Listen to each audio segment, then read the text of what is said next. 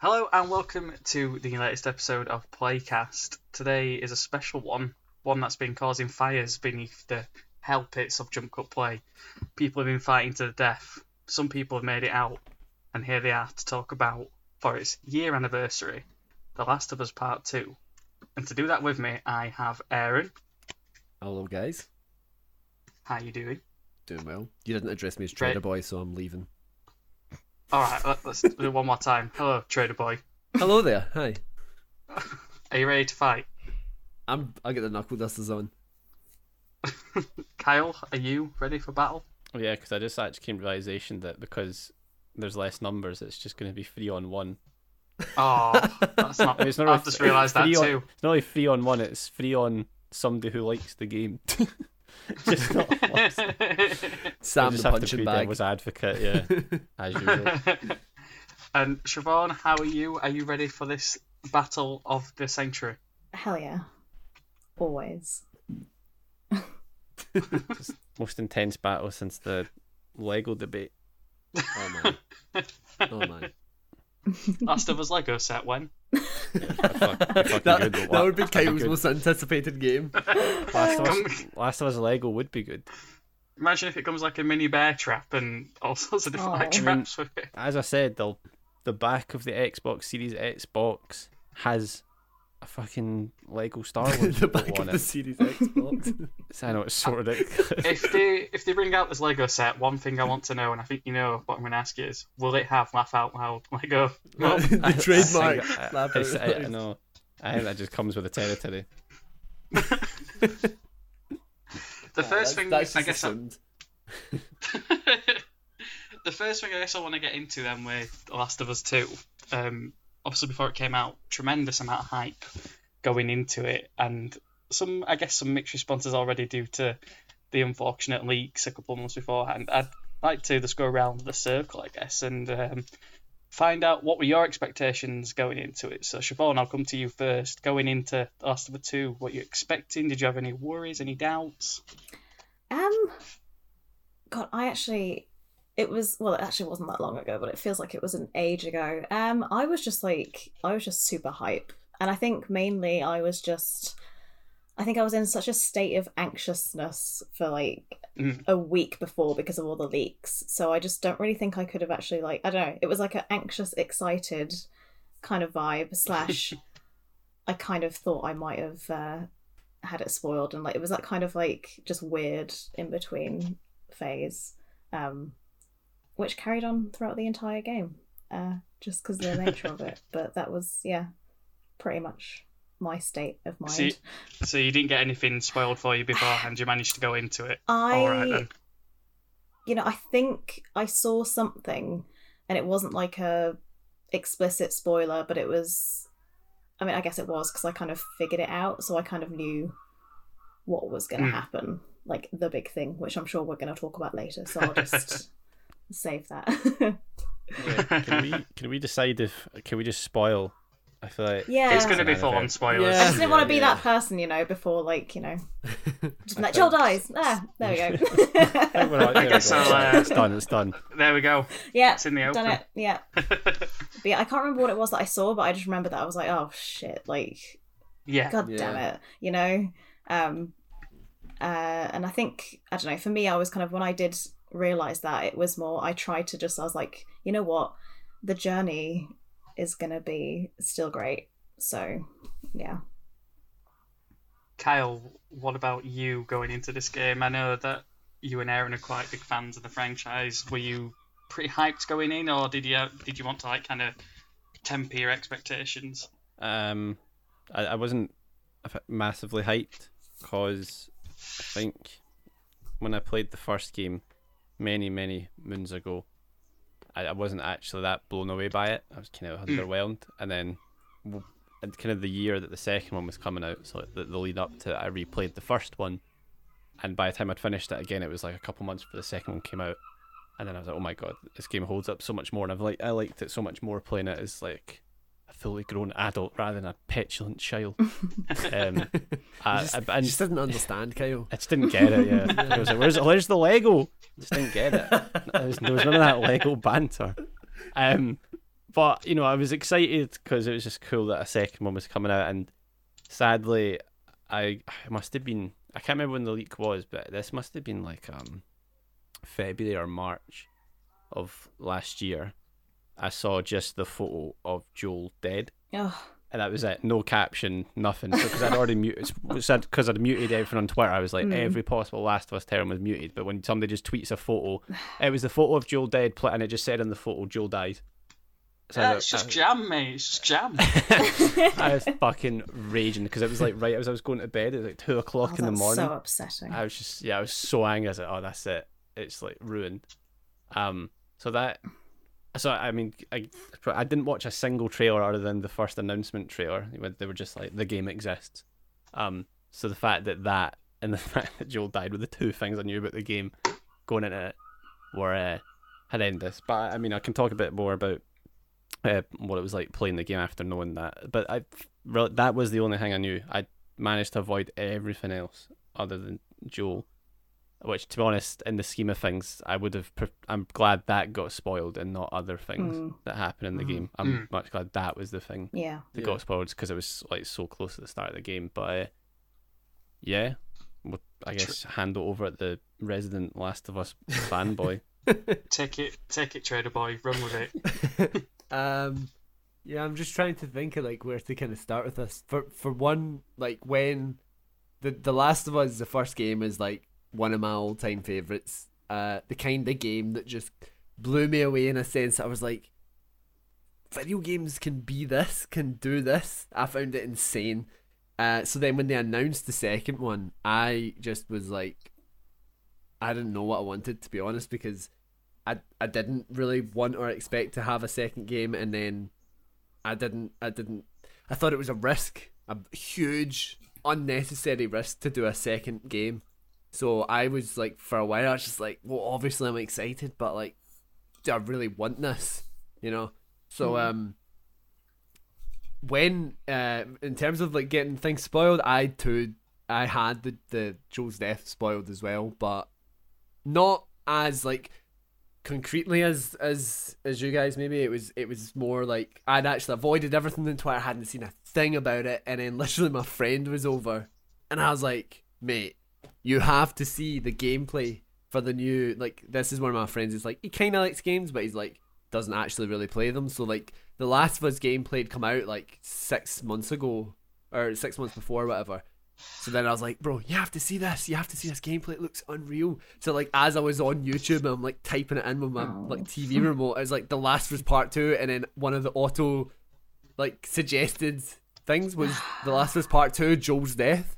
And I was like, no. I was like, no. I couldn't, like, you know that way where you just kind of quickly turn away, but like the damage is done. It was in my mind. But to be honest, I did fully expect that to be the case. I had been saying from day one with some of my friends, because one of my other friends, he really loves the first game, as like, there's not a chance that they can do a second game without it having some sort of ramifications for what happened at the end of the last.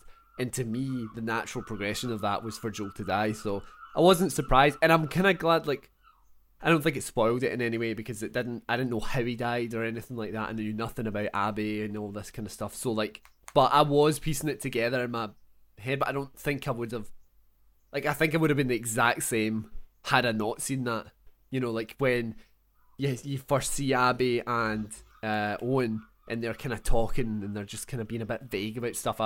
Even then, I know I would have been like, they're talking about Joel, like they're hunting Joel. I think I would have pieced it together anyway, so it didn't spoil it too much for me. But yeah, I was super nervous, like genuinely, like I had the whole living room set up, and I was literally sitting at the window like a dog, waiting on the postman for my copy to arrive. Me too. Yeah, I was like hanging out the window because it didn't arrive till like 3 o'clock, and I was like, oh my god, no! It was torture. Yeah. I managed to get mine about 11 that morning, so I wasn't as bad. But yeah, it was very anxious, I think, when I first started it. See, I was looking forward to it coming out. I mean, you know that I'm not like the hottest on this franchise, but I did enjoy the first game for what it was. but I didn't pick it up on launch. I actually only played it, as you know, like a couple months ago when it was like £14 in Argos. It's all Absolute about bargain. the bargain. I know, right? I'm all about the bargain. You're the bargain but- boy. There we go, mate. Bargain boy. So I picked it up then, but I do remember when it was coming out and Reese on the jump cut team, he, like you, Aaron, was like waiting for it to arrive and like checking his watch every 2 seconds. Like, it's got to be the tracking said it was down the street. Where is it? Where is it?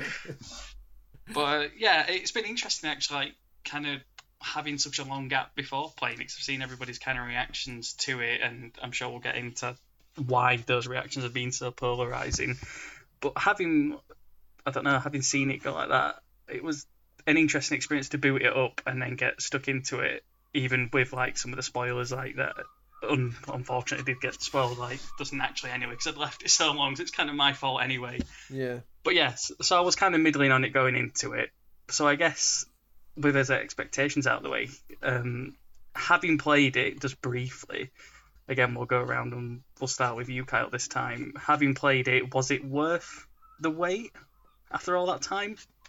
I guess because I didn't really feel like I was waiting for it, because I didn't build it up in my head. It wasn't like like Final Fantasy VII Remake, where it was something I was waiting like years for, or No Man's Sky, which was just crushingly disappointing after waiting 3 or 4 years for it. So I only really started to get excited the week of, and even that I wasn't really particularly. I wasn't like Siobhan and Aiden, like, oh, I can't, it's coming today. I was just like, it arrived. I was like, right, I'm gonna sit and just sit and try and get through as much as I can.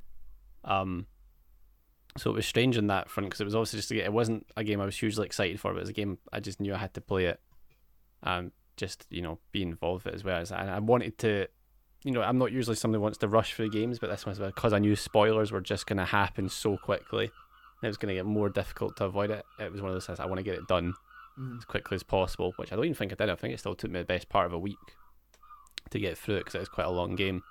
At least it feels longer than the first one in a few ways. But as soon as I started it, and you're playing as, well, you do that kind of introduction cutscene, then you're playing as Abby. It was just, and from that point, it was just impossible to put it down. Especially after the main event happens. At that point, I feel like you can't. Well, at least I couldn't. I just couldn't stop playing it. And again, I'm trying not to jump too far ahead. I'm just trying to stay with the beginning for just now. I guess are you just wanting to focus on how I can't remember, what was your question again? I'm trying to make sure I don't jump too far ahead. Just like, obviously I've been playing it now. Do you think it was worth the wait? That was it. I'd say so.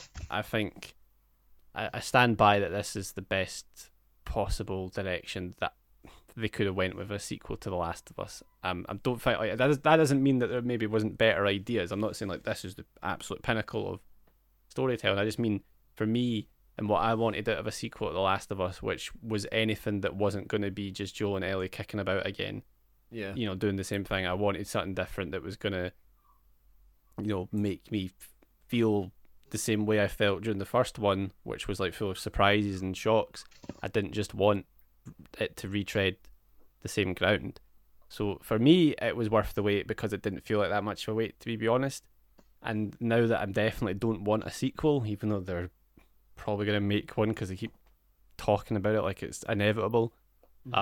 Even if, again, like Last of Us 3 is coming out in 5 years, I probably wouldn't get excited again, because it's just a case of I mean, one, I don't want it, and two, it's just like, okay, I don't know, and you know what I mean. I don't know if that makes sense. It's just there's no reason to get excited. It's such a weird predicament this series finds itself in, because there's a lot of different game franchises that I love, and I would die for another 6 sequels or whatever. But this is literally like some of my favorite games, and after 2, it was almost like a complete sigh of relief where I was like, oh, thank God it was good. Like, I really loved it. Okay, please don't make another one, because you've taken the big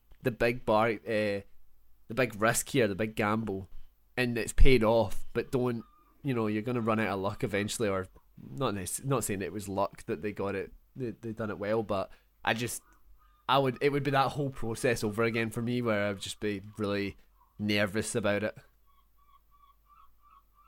For you, Aaron, then, obviously with the sequels, I I feel like you can't go past a third game. I feel like it's a trilogy to do another one. I don't see them being able to span it like that far ahead. And I know you're waiting, as the meme is with the retroactive reveals for Last of Us faction, to rear its head at some point. I personally don't see it going past a third game. But while we are on you, Aaron, obviously I already know like behind the scenes about your viewpoint on this game, but obviously having played it, I'm going to guess it's a resounding yes that it was worth the wait. Oh, 100%. Like, I think it took me a couple of weeks before I was able to kind of confidently say that it was better than the first game, because it was almost just like that kind of way, like you're afraid to embrace anything as new. You know, like I've watched films before or played games. I'm like, that's the best thing ever, and then like 6 months later, I've not thought a single thing about it. But there was a point with The Last of Us where, you know, I was like listening to the music at my, you know, I have a driving job, and I was listening to the music at the end. I'd be like getting fucking emotional in the car, and I'm just like, mate, this game has drilled Fucking its way going into my through it. core. Yeah, exactly. Like I remember genuinely like feeling like for probably a solid week and a bit, like genuinely just sad because I was like, mate, my digital dad's dead. Like Joel kicked it, and like I was just genuine. Like, you know, it actually took me a little bit as well to realize it. Where I was like, man, I'm just kind of a bit deflated, and then the music came on, it went just like on shuffle in the car, and then I was like tearing up, just like about to crash everybody's shopping into a field in the middle of Scotland. But yeah, it's definitely for me. Like it paid off in every single way I think imaginable, because it just, my whole thing was just like, I would rather hate it than think it was okay. I think like what Kyle was saying, like I really didn't want it to be just another kind of Joel and Ellie have to go across this, you know, there's some reason they have to venture across America again, and you know, except they're older. It'd be Britain this time. It'd be like Agent Cody Banks 2, you know what I mean? Yeah. So that was kind of my big thing for me. So I was really glad when it felt like something I didn't expect, but something that felt so right for a sequel to this game, and it's something that just, I don't think, this is something as well we can get into, but like I just, the storytelling, the what they'd done with the narrative, I think just pulled me in so many directions that I was just feeling so torn, but in the best kind of way, like exactly the way I think they intended you to, and it just surprised me all the way up to the very end of it. We'll definitely come back to that, because I have some thoughts on that. Also, if they do bring it to London, Kyle, you know it has to be a Watch Dogs crossover. Oh yes. Oh my god, it's Joel from DedSec. Joel, hey, welcome to DedSec. Oh jeez. Siobhan, Yes. having played it as well, do you think it was worth the wait, or do you think the first one is better? Where do you stand on it? Well, it was a funny one because I played the first one. I played up until they crashed the car in the first one. Like this was back in 2017. No, 17. So I was trying to think where I was and what house I was in. And I just kind of gave up. I didn't really, I don't know, I just didn't click with the first one when I played it for the first time, and I just stopped playing it. And I think because the second one was coming out last year, I was like, you know what, lockdown. Today, well, I think I just had a day where I was like, today is the day where I start Last of Us again. Because it's my boyfriend's, it's his like one of his favourite games ever, and he's just for years and years has just been desperate for me to play it, and he's just like, you just need to, like, it's really good, like the end's great, and like, you know, he's just been desperate to share it with me essentially. So I did it, and I absolutely, like, I don't know what it was, I just got past the bit in the first one, and like after that I was like, this is just incredible. I think there are definitely flaws with the first one, which I think were ironed out in two. So to be fair, I think I finished the first one in like May or like the end of March or something. So there actually wasn't really that much of a wait for me, but I was in that point of time, again, I was quite hype for it. So yeah, it was. It definitely was, because I think that the second one, in my humble opinion, completely eclipses the first one. I still like the first one, but I just think the second one just does things that, and made me feel things that the first one just did. The emotion, yeah. It just did. Yeah, it's an interesting one. I've never felt so many different emotions at once. I've never felt so strongly about a fictional thing before. Yeah, it's so it was worth the small wait that I had. Yeah. For a little bit of context here as well, I replayed the game just before part 2 came out for a video, but that was also my 7th time playing it. Oh my god! Oh my god! Like, know the first game inside out. It's just wanted to throw that in there. Speed running the first game. Yeah. See, are you that guy that's like sweating in the car? Well, the thing is, if you somehow, if you were like friends with me on PlayStation and you're like, fuck man, that guy's played that game 7 times. If you look at my hour count, I've got over 200 hours in The Last of Us Remastered. Oh my god! But a lot of that is on factions, to be fair. But the thing is, I have a shockingly low amount of the trophies, just because like every time I'm like, I'm gonna do the collectibles, I'm gonna do grounded, and then I'm just like, this isn't the way to play. Like the Last of Us isn't a game that I want to play as a game. I want to just every time I try and do that, I end up just playing it like with the narrative again. So that's how I've ended up playing it so many times. But yeah, first one is it's a good one. It's a banger, is how the kids would say. Sam was so buzzing for it, he waited 10 months to play it. It's true. I was like, this is a monumentous occasion, and I'm not going to play it on launch. I'm going to let it breathe for a little bit after it's come out. I don't know. It's just weird. Simply too hyped. Yeah, I'm too hyped. Yeah. It's kind of weird because like, I weren't necessarily waiting as much as you guys for it to come out, but I did like have some anticipation for it. So when I went into it and started playing it, I didn't kind of have as much expectations, I guess. But I don't know. I just wanted to see how it kind of innovated on the first game. Having played it, I like the game just fine, which has been a point of contention, I'm sure, with the Jump Cut Play team. How can you say it's fine? How can you say that? Yeah, I like it just fine. Like, I don't think it's a bad game by any means. It definitely has issues, in my opinion, that I think could have been resolved. But I guess I'll start with that, actually, going into the next point. I know we're all itching to get to the story aspects of it, which have been the most controversial parts of it, but I'll just say it just a little bit longer. What I want to kind of start with is just the gameplay itself, because that's kind of the main issue I have with The Last of Us 2. It just feels kind of, I don't know, it feels very gimmicky and a bit grindy, like you have to pick up shit all the time. So I know you can put the auto pickup thing on, but like, I'm not going to lie to you folks, I didn't even realise that was a thing until like 15 hours into the game. I had no idea you could do that.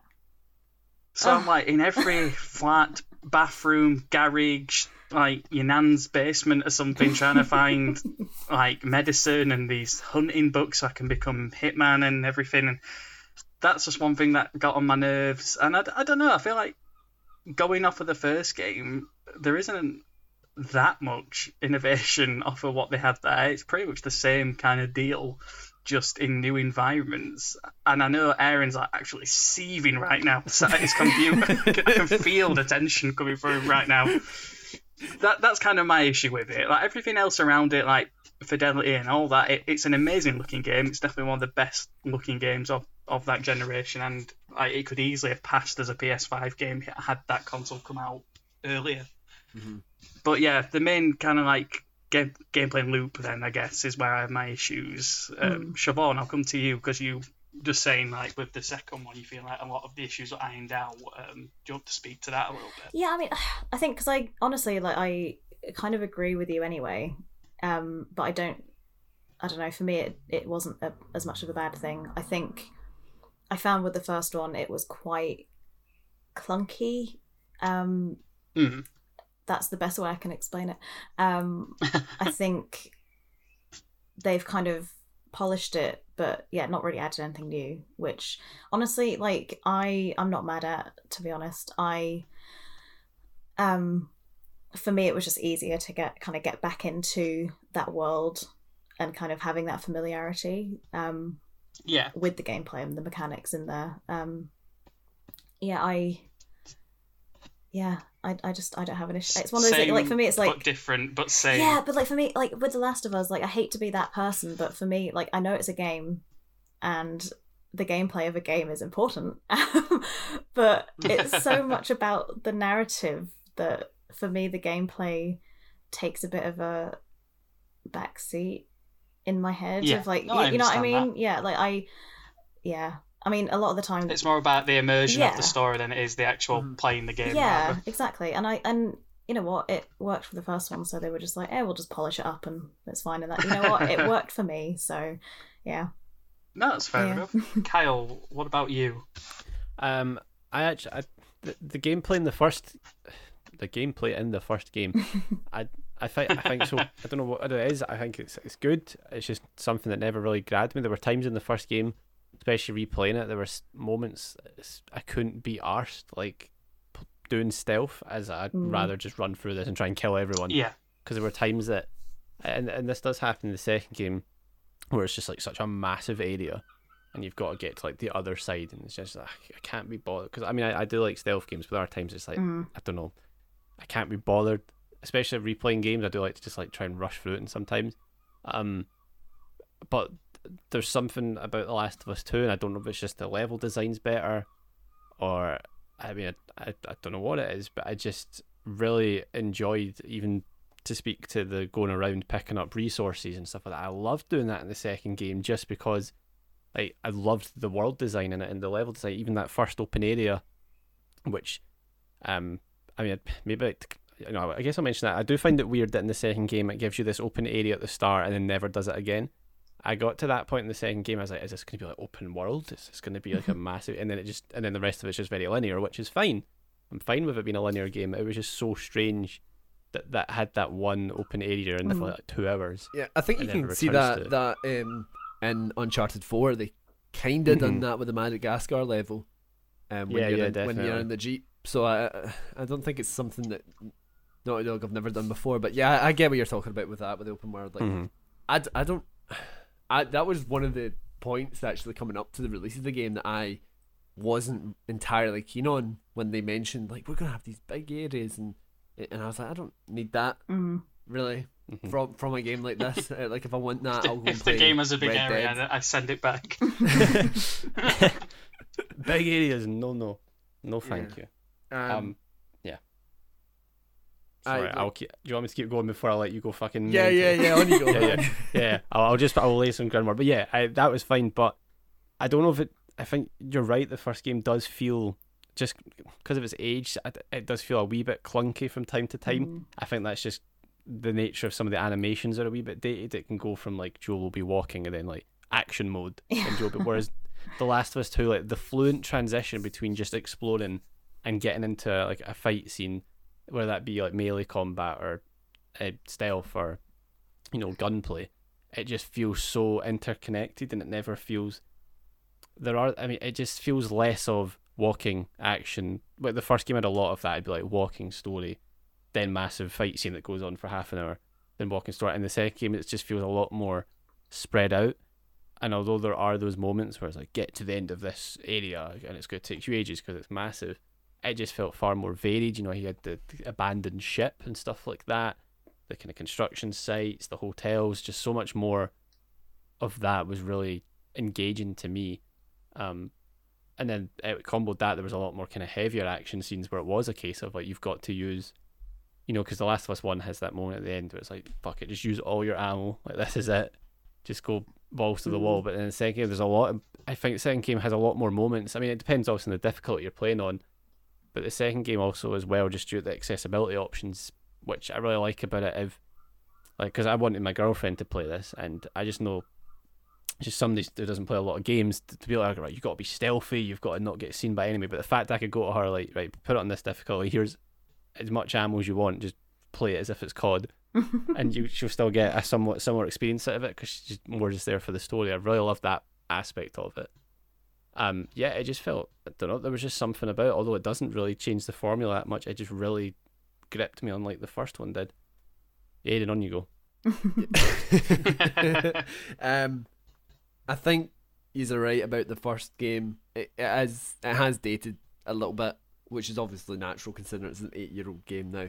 It does feel a little clunky in comparison. I think the gameplay in the second is just fantastic. I genuinely loved it, and I think a lot of that is actually down to the AI design that they've done. Like, they vastly improved the enemies in the second game, because in the first, everyone has a preset path. So like when you're doing the stealth, you have the guy that, you know, he walks up to a wall and he goes, oh, there's nobody here, whatever, turns around, walks over to this other point, and he's like, oh, nobody here, turns back around, goes back to the place he was before, you know. So it's just like, that becomes incredibly apparent when you're playing the grounded mode of part 1. The second part does have that, like, everyone's going to come out at certain, you know, like, if you are walking down into this area, there's going to be enemies that come out of that door and that door, or this bit, whatever. But like, they just feel a lot more fluid in the sense that, like, if you do throw a bottle somewhere, like, all of them are going to congregate in that area, and then they're just going to, you know, go off and away. And I just found it a lot more, like, immersive, because, like, I couldn't quite predict what was going to happen. I didn't, like, go, oh no, I forgot about this guy that was round the corner, and because, like, you know, in the first game you just knew where everyone was and it was pretty easy like that. But in this one, just, you know, the tension of, like, I actually don't know who's round this corner, I actually don't know how many people are left. And then I liked I know, like, it was kind of ridiculed a little, but I liked the little touches as well that they had, like them, you know, the enemies saying each other's names and all this kind of stuff, and it just the different kind of attacks. I just really enjoyed it. And I mean, one thing I do hate though is the fucking dogs, because they just make me sweat, because it's just like a thing to cause it, like, you need to keep moving because these dogs are sneaking up on you as well. But talking about the animations and stuff with Nelly, scent, mate. Oh, I know, easy. Just a wee bottle of Lynx on you. The dog will bother you. But yeah, like, the animation in Ellie is just incredible. Like, the way that, like, you move, you know, you can go from being prone on your stomach to on your back, on your side, you can jump, you can dive into a prone position, you can, like, you know, just all of these. I do appreciate that. Yeah, like, all of that, it just felt very natural. It didn't feel video gamey at any point. Like, you know, like when you were playing fucking Black Ops and you had, like, hold the circle button and you do, like, that mad dive, you know, forward, if you remember that. Dolphin diving. Yeah. So, like, that, I really, really loved. And then, like, the detail, like, when you shoot people, like, you know, like the spray behind the head and stuff, like that, everything just felt really weighty. And I found that, yeah, it's not really innovative, I don't think, in many ways. Like, a lot of these things we do expect. If you have a game that's coming out 7 years after the first one, we expect the enemy AI to be better, we expect the animations to be more polished and blah blah blah. But, like, it just felt like a really well realized package of gameplay for me that fit within this world. Like, it's not too crazy, you know, there's nothing incredibly special about it, but like you were saying, Siobhan, like, it doesn't really need to be, because obviously then you're there for that story experience. But I think there is a solid, like, on the fly survival gameplay experience there as well when you're, you know, crafting and all this kind of stuff. So I really like that. It's so funny because, like, you're talking, I'm just, like, listening to you talk about, like, all, like, kind of stealthing and everything. Like, I just wanted to point out that so many times during the second game, I realised that, like, I just run. If I got caught, I was just like, you know what? I just can't be bothered. And I just ran. And you could just run through the stealth levels so easily, which I guess, I don't know if that's, I mean, I see it as a good thing, because sometimes I'm just like, I just can't be bothered.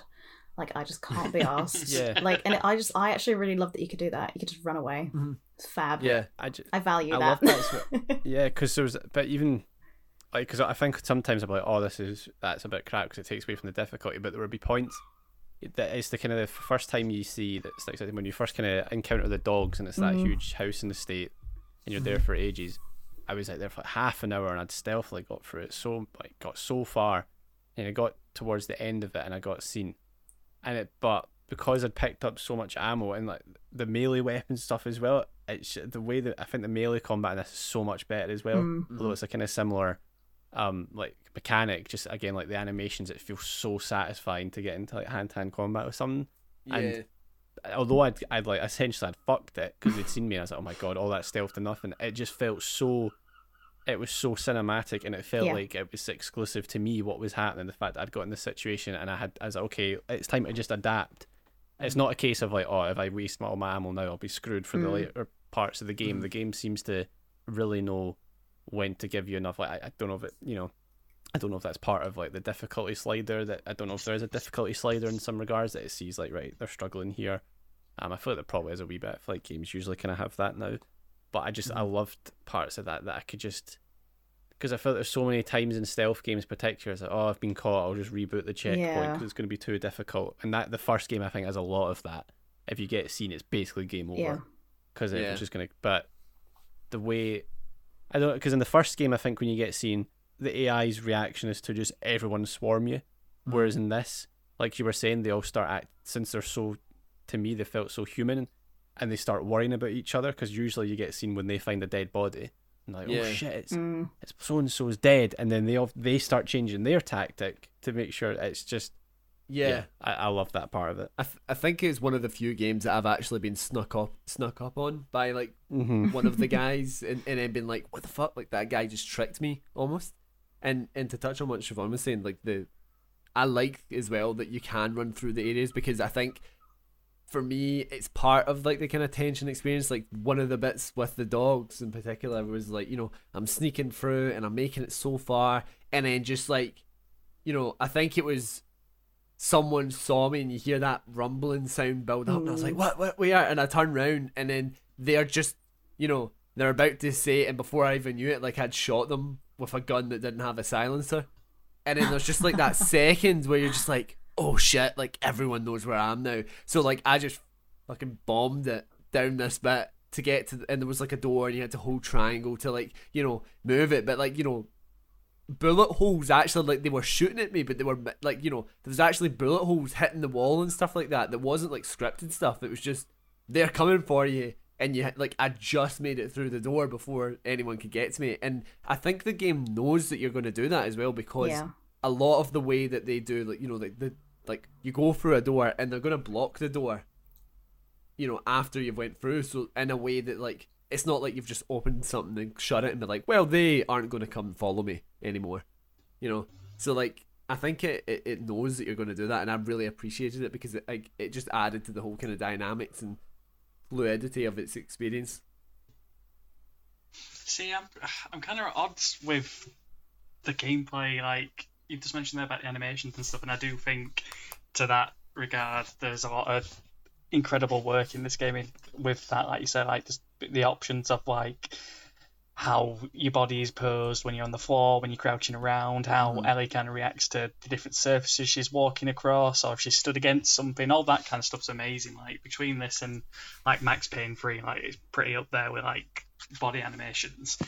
But like with combat and stuff, like when it's really good, it's amazing. And like speaking to that section you both talked about with the housing estate, that's like, I don't know, about 6 hours or so into the game, and you can stealth it if you want to.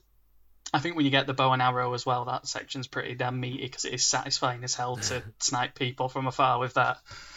But I don't know, it's an odd one because I feel like the game's split into kind of like 3 distinct gameplay and loops of like exploration, stealth, and combat, and then sometimes the combat and the stealth like will overlap. But I feel like it can get a bit samey, and that's my kind of problem with the game. Like, I feel like maybe it's because I weren't as invested in the story, I don't know, but I feel like I was just going through the motions like, okay, this is the section where you'll explore and there'll be something you have to find, you have to flip a switch or move something or find an item, and then you'll have a bit of a fight because people turn up. Like, I know it's a great section, but the bit where you go underground with the flares and there's the clickers there, like, that felt to me, it's like, you've done your running, now's an action set piece, and now go back to the story kind of thing. I feel like the game's broken up into a lot of those kind of segments, personally. I think you're right. Just I think if you are, I mean, I guess it's the same with most things, but I think in particular this game, you have to be invested in the story to get Yeah. the majority, like, to get the gameplay to really Yeah. hook you, because it, especially towards the end of the game, like when you're hitting those the kind of epilogue section, when you're in those last moments, getting through the last few enemies, it's just, if you're into the story at that point, it just, the urgency you feel Yeah. at that point is, I've just never felt. I mean, like I'd say, you know, there's games there's also a lot of games I like more than this, and even like games I love, like Final Fantasy X and like 7 Remake, although like obviously like the boss battles at the end, it's like very heightened, and it's like, oh, this is it, this is what's culminating in. There's just, I don't know if I've ever felt such a sense of urgency, because I mean, partly because I need to know what happens. I know that, like, because the game very clearly signals that this is the end, and I need to know what happens. But just because of what the game is setting up and what's happening to the characters and like how it does, although there isn't a timer, it's just, I don't know. There's loads of moments in the game like that, but like, just particularly in the end of like, I need to. Especially, it's different in the first half as well. Even doing like the hospital, when you're on, obviously you're on Ellie's side of wanting revenge. Like the way it makes you feel gratified for getting through it, and I know we'll get into that because that's what the game's kind of playing with. But and apart from you're killing dogs, fuck that. I don't like killing the dogs at any point. No. Yeah, that was grim. But yeah, I think so. It's totally fair, Sam, that you feel like that. I think if you were not in it, the story, it's just, you know, what's the point? You know, I think if you're playing a game like Call of Duty, you know, it's like, even if you're not into the story, because you're just like, you know, it's Call of Duty, at least it's got that fun, quick hook to it. You're getting that adrenaline. But this, since it is a long game and you're doing quite slow, methodical stealth sections, if you're not into the story, it's like, well, what's the point? Because it can just be like you're doing the same thing to something you don't care about. I think the moment that perfectly encapsulates what you're talking about there is the point with when you're playing as Abby and you're with Manny, and then there's a sniper. Yeah.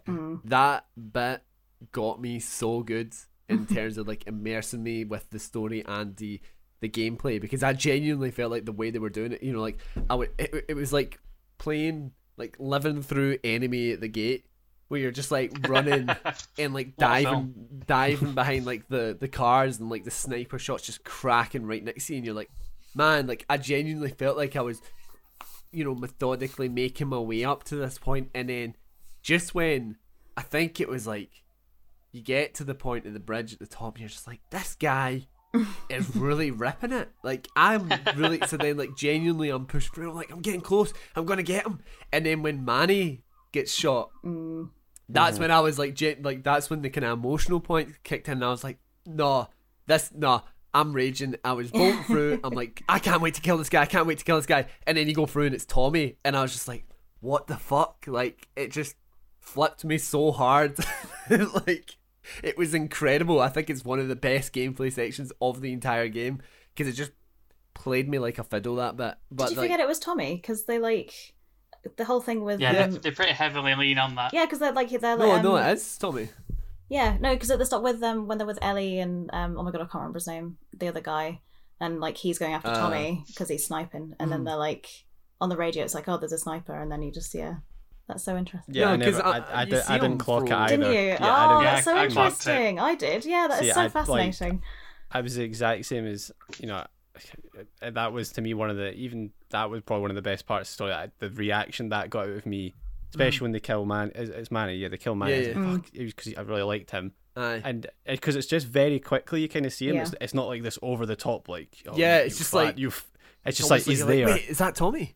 Yeah, like, it was kind of like you open the door and he's like, no fucking That is so way. funny. Like, and it's obviously, I mean, in context, it's not subverting your expectations. Like, as soon as you think about it, like, oh well, yeah, it makes sense. Like, it's not like, whoa, what the fuck, that's ridiculous. It's just like, why didn't it is partly like, why didn't it even put that together? Yeah, because my friend obviously was the exact same. Like, he said, as in like, as soon as he said there's a sniper, he was like, that's Tommy. Yeah. Whereas like, I'm terrible for stuff like that though. Like, I'm just so like in the moment with stuff that I just don't pay attention to anything I think else. that's also, I'm trying, I mean, I wouldn't go too far into the story. I think that is because you're playing as Abby for so long at that point, and it's been so much of just her story that you're like, oh fuck, I forgot. Yeah, it's that like, makes I sense, forgot there's that whole dynamic here because it's been so long. But I'm sure we'll get onto that. But I guess that's my final point on the story. Is just the gameplay is just although it doesn't. I think the more, and we've seen that with every single kind of at least I have, with every review I went and watched after it, I've never really found the case of like, oh, I hated the story. But I mean, I'm using like the extreme here. Like, obviously, like Sam's just like, I thought the story was okay, and I thought the gameplay was okay, or I thought it was good. I'm talking about like, I thought the story was fucking shit, and then they go on to say it's like, oh, the gameplay did nothing as well. The gameplay sucked. I've a lot. I mean, I'm not saying that's everyone. Just a lot of the stuff I experienced was, oh, I didn't like the story, and then it was not. Oh, but the gameplay was amazing. It felt to me it was always just like, oh, it's the same shit again, and I think that is just a byproduct if you're not into the story. It just. And maybe it's I mean, it's probably you could say the same thing about us because we were so into the story, we were maybe ignoring flaws that are there. Yeah, Definitely. Mm-hmm. No, it's an interesting one because like with this game anyway, it's had such a divisive like reaction that it's rare. Like from like social media stuff, but you see people kind of in the middle on it. It's one thing or the other. It's either yeah, I think you're you one really of the love few it people or I you know. hate it. You're like one of the few folk I know that think it's just okay. Like I don't know that. Actually, you know what? I don't think I know anyone else that thought it was all right. I guess like my last point on the gameplay as well, I will agree that sniper section is brilliant. Although when I played it, I kind of ballsed it up because you're running through that like bar area after Manny dies, and there's like a set of stairs that you go down, and I thought, yeah, I'll just jump over the set of stairs. No. I'll get a boost on him, catch him up, and then it cut to like the camera angle where you're about to die, and it just started me going. Ah! No. That was great. But then I replayed it and we've caught up with Tommy and it were all good. But speaking of Tommy then and the story, which is probably the most divisive part of this game, I will start off just saying I don't think the problem is with what every person seems to think in it being Abby. I really don't think that is the issue at all. I think the way the story is told is the problem I had. Because I think the part where it switches over to Abby, just like to get right into it, I know it's kind of supposed to be like a shock to the system, like purposely, but I don't know. I feel like it comes at such an odd time that it took me out of the game because it's like you're in such a high stakes moment and the intensity is right there, and then it takes like a huge like back step and a breather, and it took me a while to kind of get back into the flow of the game and to care about the story again. But having played like the heavy section, like I don't really see any issues with that, and I don't really see any issues with her character. And like I'll put it on the record, like I prefer Abby over Ellie. I'll put that out there. I mean, you know I what? don't entirely disagree. I agree.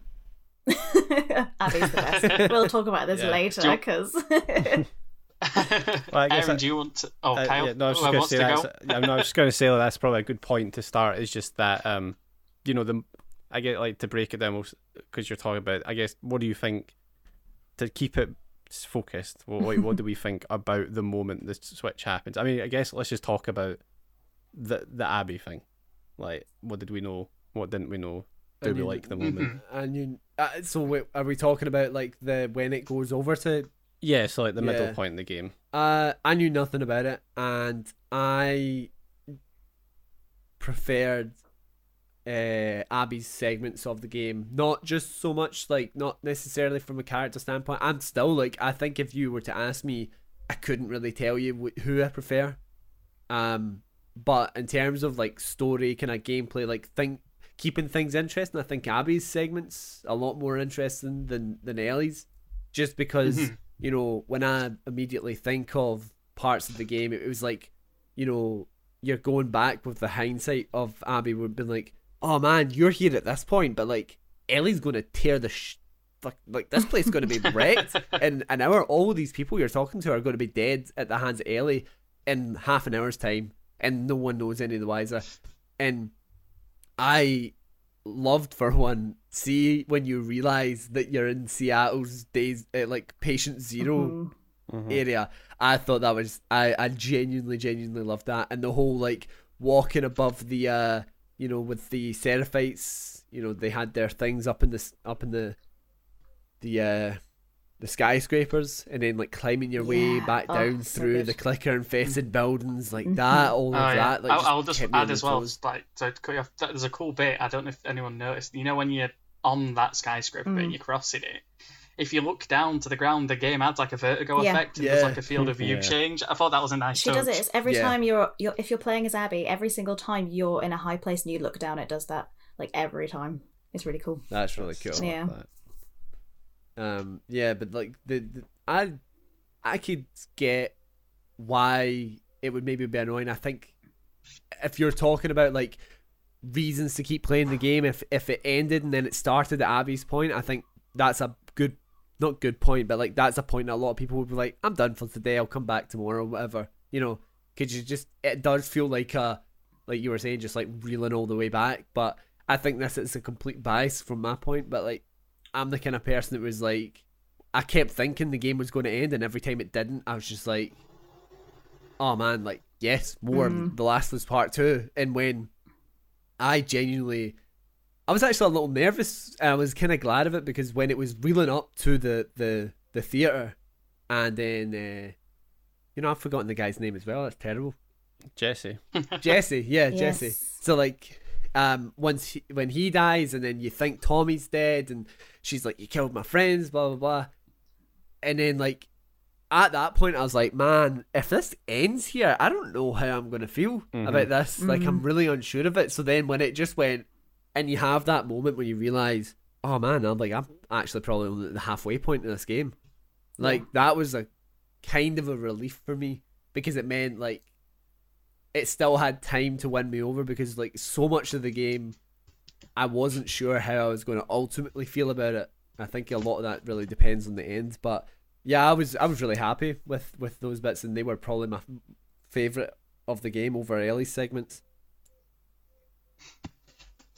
Kyle, do you wanna take it on after Trader Boy? Oh, wait, me?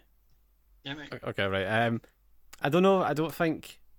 I mean, okay, well, I was the exact same as you. He's not prepared. Yeah, I'm not prepared. I'm fucking losing it. I was the exact same as you. I was like, is this it? Is the game ending? I've played it for a while, but I didn't know if that's they were maybe just going for a shorter one. And then as soon as it comes up saying Seattle Day One, it's sorry, it does the flashback first. Yeah. Which the flashback's great. I love Yeah. the flashback scene. It's so, because it just sets up the second half of the game so well. But then when it came up like Seattle Day One, I was like, is this really what we're doing? I was like, first of all, I was like, that's fucking genius. I mean, as soon as it happened, I wasn't angry. I wasn't like, what the fuck? I just thought that is so clever. Yeah. Because I think as soon as it happens, like, okay, I get what we're doing. It's not like, whoa, it's not like, whoa, what's the game trying to do here? As soon as you're playing as Abby and it says Seattle Day One, you're like, we're going to go through just a wee bit behind Ellie, and it's going to make it, and it's going to make us feel bad, blah blah, which that is again a huge part of it. We'll get onto that. And at the start, although I loved seeing this world of, how they were surviving, and the whole stadium was so cool, it was a wee bit not slow. I wasn't bored. It was just, I think on repeat playthroughs those bits are a bit slower, because it's like it's built and built and built, and then it stops, and then it's building again. But I think because it takes that risk of having the momentum completely cut short, it makes that ending so much better, because it's like you've had it twice, and now it's like you're like, fuck, now I need to I'm catching up on the emotions I felt in the first half of the game, and now in the second half. And because I think as well, because when the second half started, although I was like, oh, I get what they're doing, I thought it was going to be literally a case of you're one step behind Ellie, and it's just like Abby going to be like, fuck, she killed my pal, fuck, she killed this pal, and it's not really that at all, because the only time it really does that is towards the end of Abby's stuff, well, the very end of Abby's side, when she comes across the kind of end of Ellie's side, it really just becomes its own story about Abby and is it the Seraphites? Is that how you pronounce it? Seraphites, yeah, and who you kind of only just came across in the first half of the game, and that's what I was kind of saying earlier. It just becomes its own thing before again tying it together. And like Aiden, I completely understand why that's a frustration for so many people, because I mean the game's already got you on its bad side because they just killed Joel, which we'll need to talk about that. We've not really even spoken about other than it was sad, but the game's already got people a lot of its bad side, makes you hate this character, and then the game's like fucking plays them. And obviously, I think you'd have to be pretty abnormal not to be like, what, I don't want to play as this person, this sucks.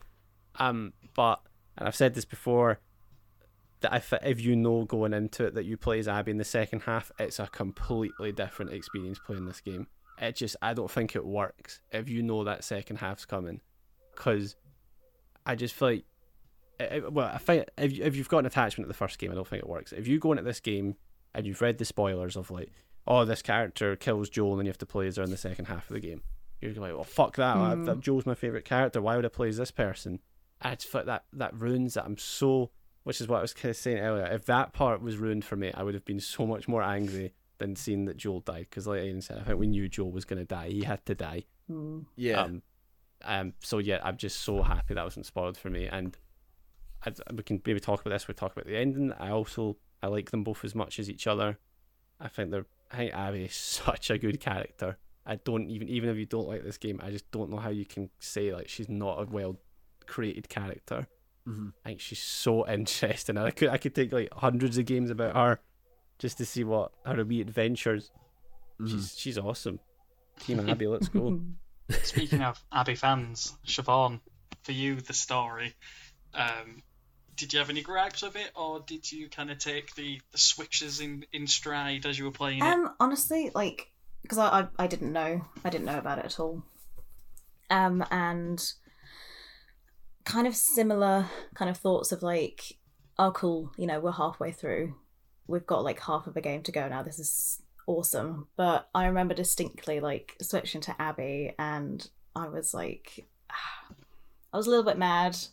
And I can't remember where, I think it's the point where you're with, oh my god, I can't remember any of the characters' names. It's not Meg, is it? Have I just made that up? I don't think the pregnant woman. Yeah, the pregnant one. I think she is Meg. Is she Meg? I think it is. Yeah, whatever. I think so. Hated her. Yeah, she's a bit annoying. But when they are trapped in the like garden centre, and they are there's like the boat that they have to like climb onto to like get out of it. And I think it was the first point where she was talking about her being afraid of heights that I kind of started to warm to her a little bit. But before that, I was like, I just want to get back to Ellie. I'm like, because I'm quite impatient sometimes, and I was just like, I think as much as I loved the, like in hindsight, the kind of swap was so good, and like you were saying, it's like it was so genius to do that. In the moment, I was a little bit pissed off and just eager to get back to see what happened. But once I kind of got into it and realised, I was like, I see what they're doing here, and I relaxed a bit and kind of just went with it. It was great. And I mean, I'm like, Abby is, it's interesting because I don't think I think I prefer Abby as a character. I mean, I relate to her a lot in a lot of different ways, and I still love Ellie. That's the funny thing. Like, it feels like such a weird, not betrayal, but very like, I don't know. It's such a. It just messed with me so much, and it still does, because I'm like, I had such a connection with Ellie in the first one. Obviously, like, a lot of people did. But yeah, there's something about Abby that I just absolutely adore. I think she's great, and like all of her parts are just, for me, they are pretty much all the most memorable bits of the game, and the bits that I will like think of when I'm thinking about it. Yeah. Yeah. Mm-hmm. Yeah, I think the thing that they do that's really special about it is basically they allow you to love both of these characters while giving you so many reasons not to. Yes. Because like obviously for Abby, it's just she killed your favourite character from the first game. So that's obviously like a big thing to go over. But then Ellie is making bad decision after bad decision.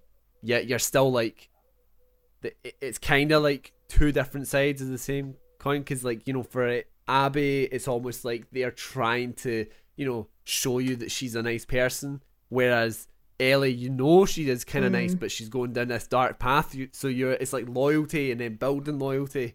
And I thought that was really, really smart. Also, it was Mel, not Meg. Mel, thank you.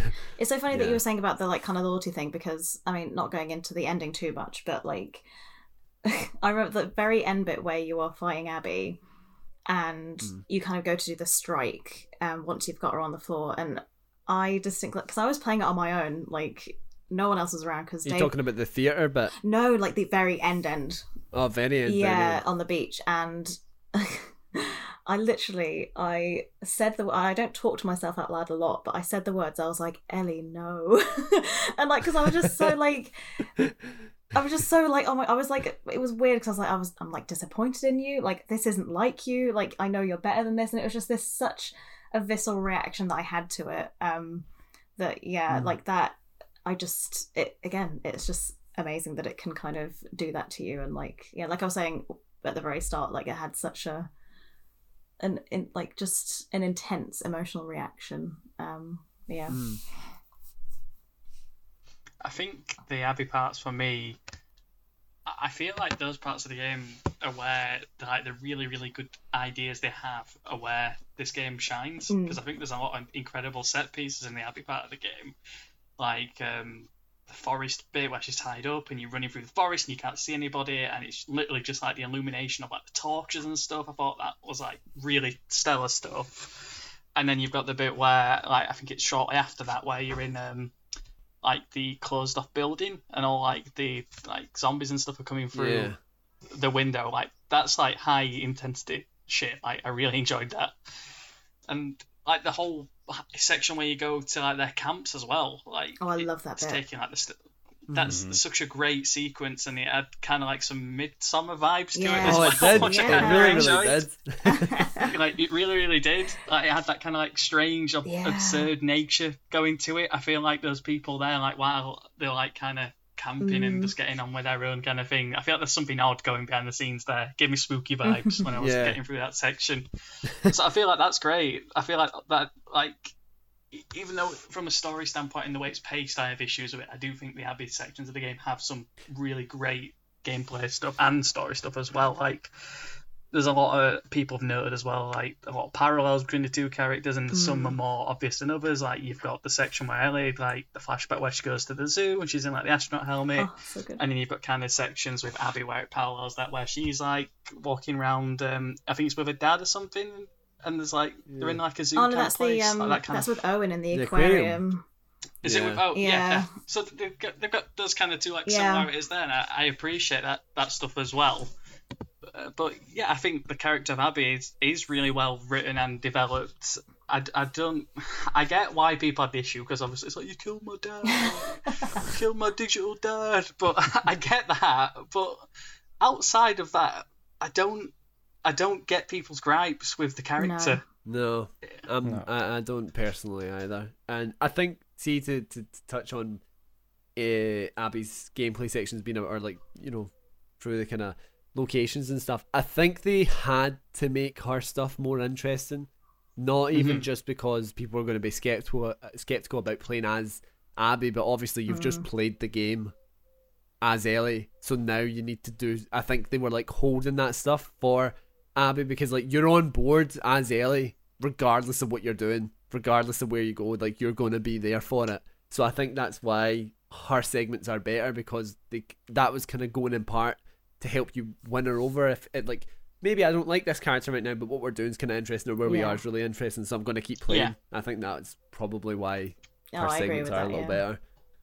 I think another thing just to touch on as well, like you spoke about a bit in your piece you've just done, Trevor, like with the Abby character, I think there was a lot of unnecessary hate towards like her appearance and like her physique. Like, what do you expect this woman who's like part of a military organization to do in the middle of an apocalypse? Like, if she wants to like work out and get absolutely henched to protect herself, then like, why not? Honestly, why is that such an issue? It makes me rage like so much, and I think it's like it's part of such a bigger problem in like the gaming world that it's tiring to talk about.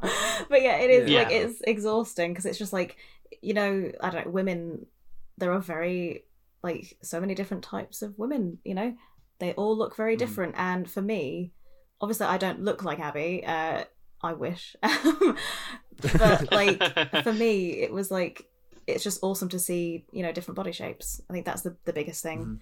And like my whole piece was about like how she is like goals for me. Like, I want to get hench, like I want to be strong, because I am not strong at the moment, and it's just nice to have someone to look up to that is like, in my eyes, a realistic body shape, you know. Well, that's like the thing, like the way I'd liken her character, I don't know if it's a fair comparison, like, she kind of strikes me as like a Sarah Connor type of character. That's exactly. the vibe she gives me. Like, I don't get why it's acceptable to have like I think it's Linda Hamilton called, who plays Sarah Connor in Terminator 2, like to be the way she is, and people look up to her and think she's like a cinematic idol. Yeah. But we can't have that kind of same representation Yeah. Well, I within think a video game. I don't I understand. think the Sarah Connor thing is because I think I'd say still in Terminator 2, she was still very much, as much as she's badass, and I love Sarah Connor in Terminator 2, she's still Yeah. quite sexualized.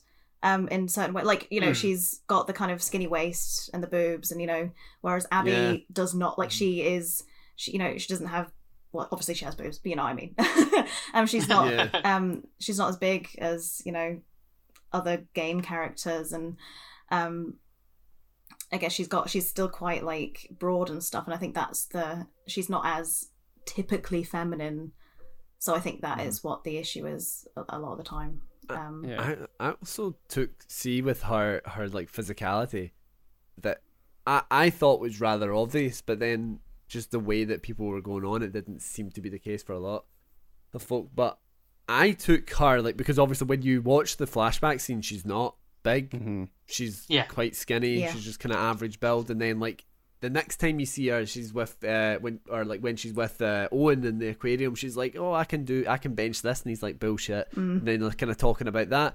To me, it was kind of like she wasn't that kind of person that was all into like weights or whatever. But then Joel, who She wants to you know, kill someone. yeah, she wants to kill someone who not only like killed her dad, but like Joel had a reputation. Like people knew who he was as they were going on, because like when, you know, for example, in the first game when Joel eventually wakes up and the cannibals have Ellie, they like actually start running away from him because they're like, oh fuck, that's that guy who's been killing everyone Yeah. for weeks. So like I think he had such a reputation about him. Like obviously, like he practically wiped the Fireflies out. He ended Yeah. the Fireflies because he killed so many of them. That to have that, then I saw it as like she had then committed her life. Like that's part of Abby's problem as Yeah. well, is she was so committed to killing Joel that like that is a part of it as well, where she was just like building herself up to the point where she was like a physical formidable foe for someone Yeah. like Joel. Yeah, I think that's Which- spot on as well, because the game, even when you see Abby at the end and she's just a shell of her former Yeah. self, Ugh. that's one of the most shocking So sad. moments in the game. It just like fucking hits you Yeah. Yeah. so hard. But even like, I get a lot of this criticism comes from just fucking morons. It's like, she's so badass.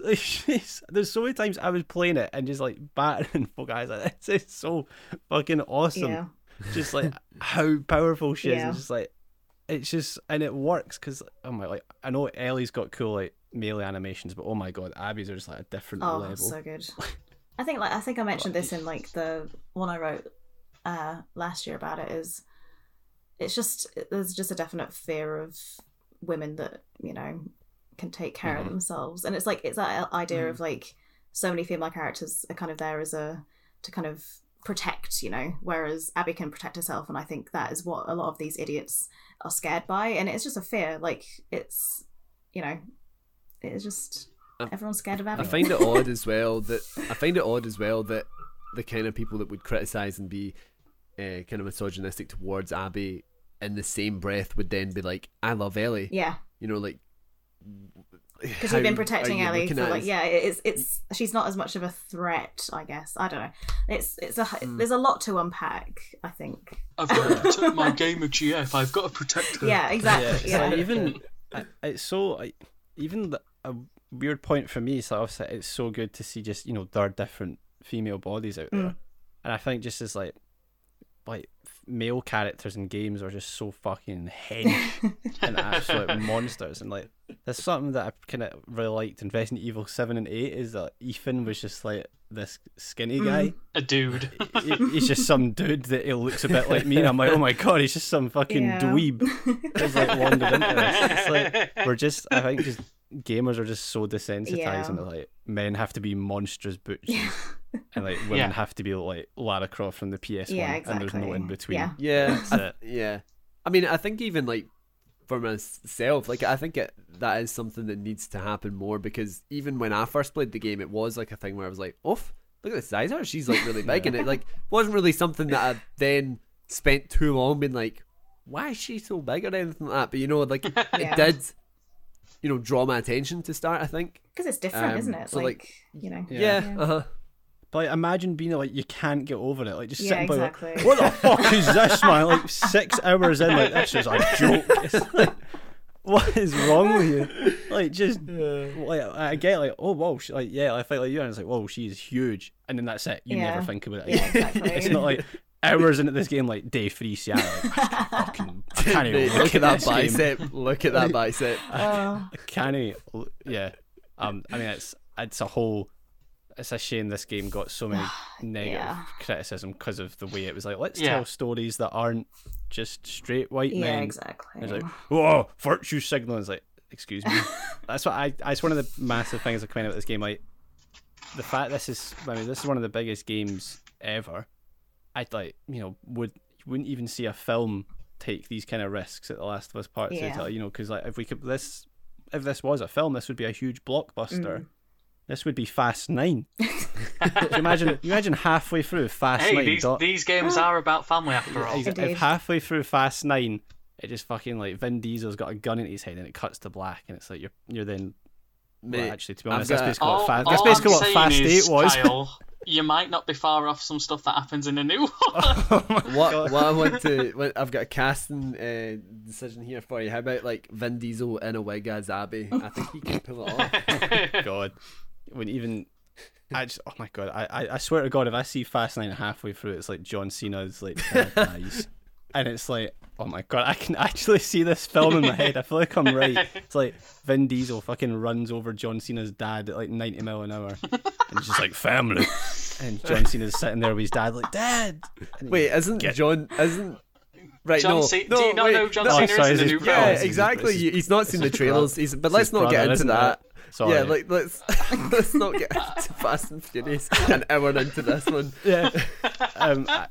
I guess very quickly before I'd like to talk about the end as well, but I just like to say, although I think I said this to you, Aaron, on your podcast, your little your Wee- documentary you did, your wee Yeah. thing, You know, we hang. that I like Joel as a character in the first game, but not to the point that I ever thought I'd be crying as much as I did when he died in the second game. I don't know. It's the way it is unbelievably brutal, Yeah. like a lot of the game, but it's the performances.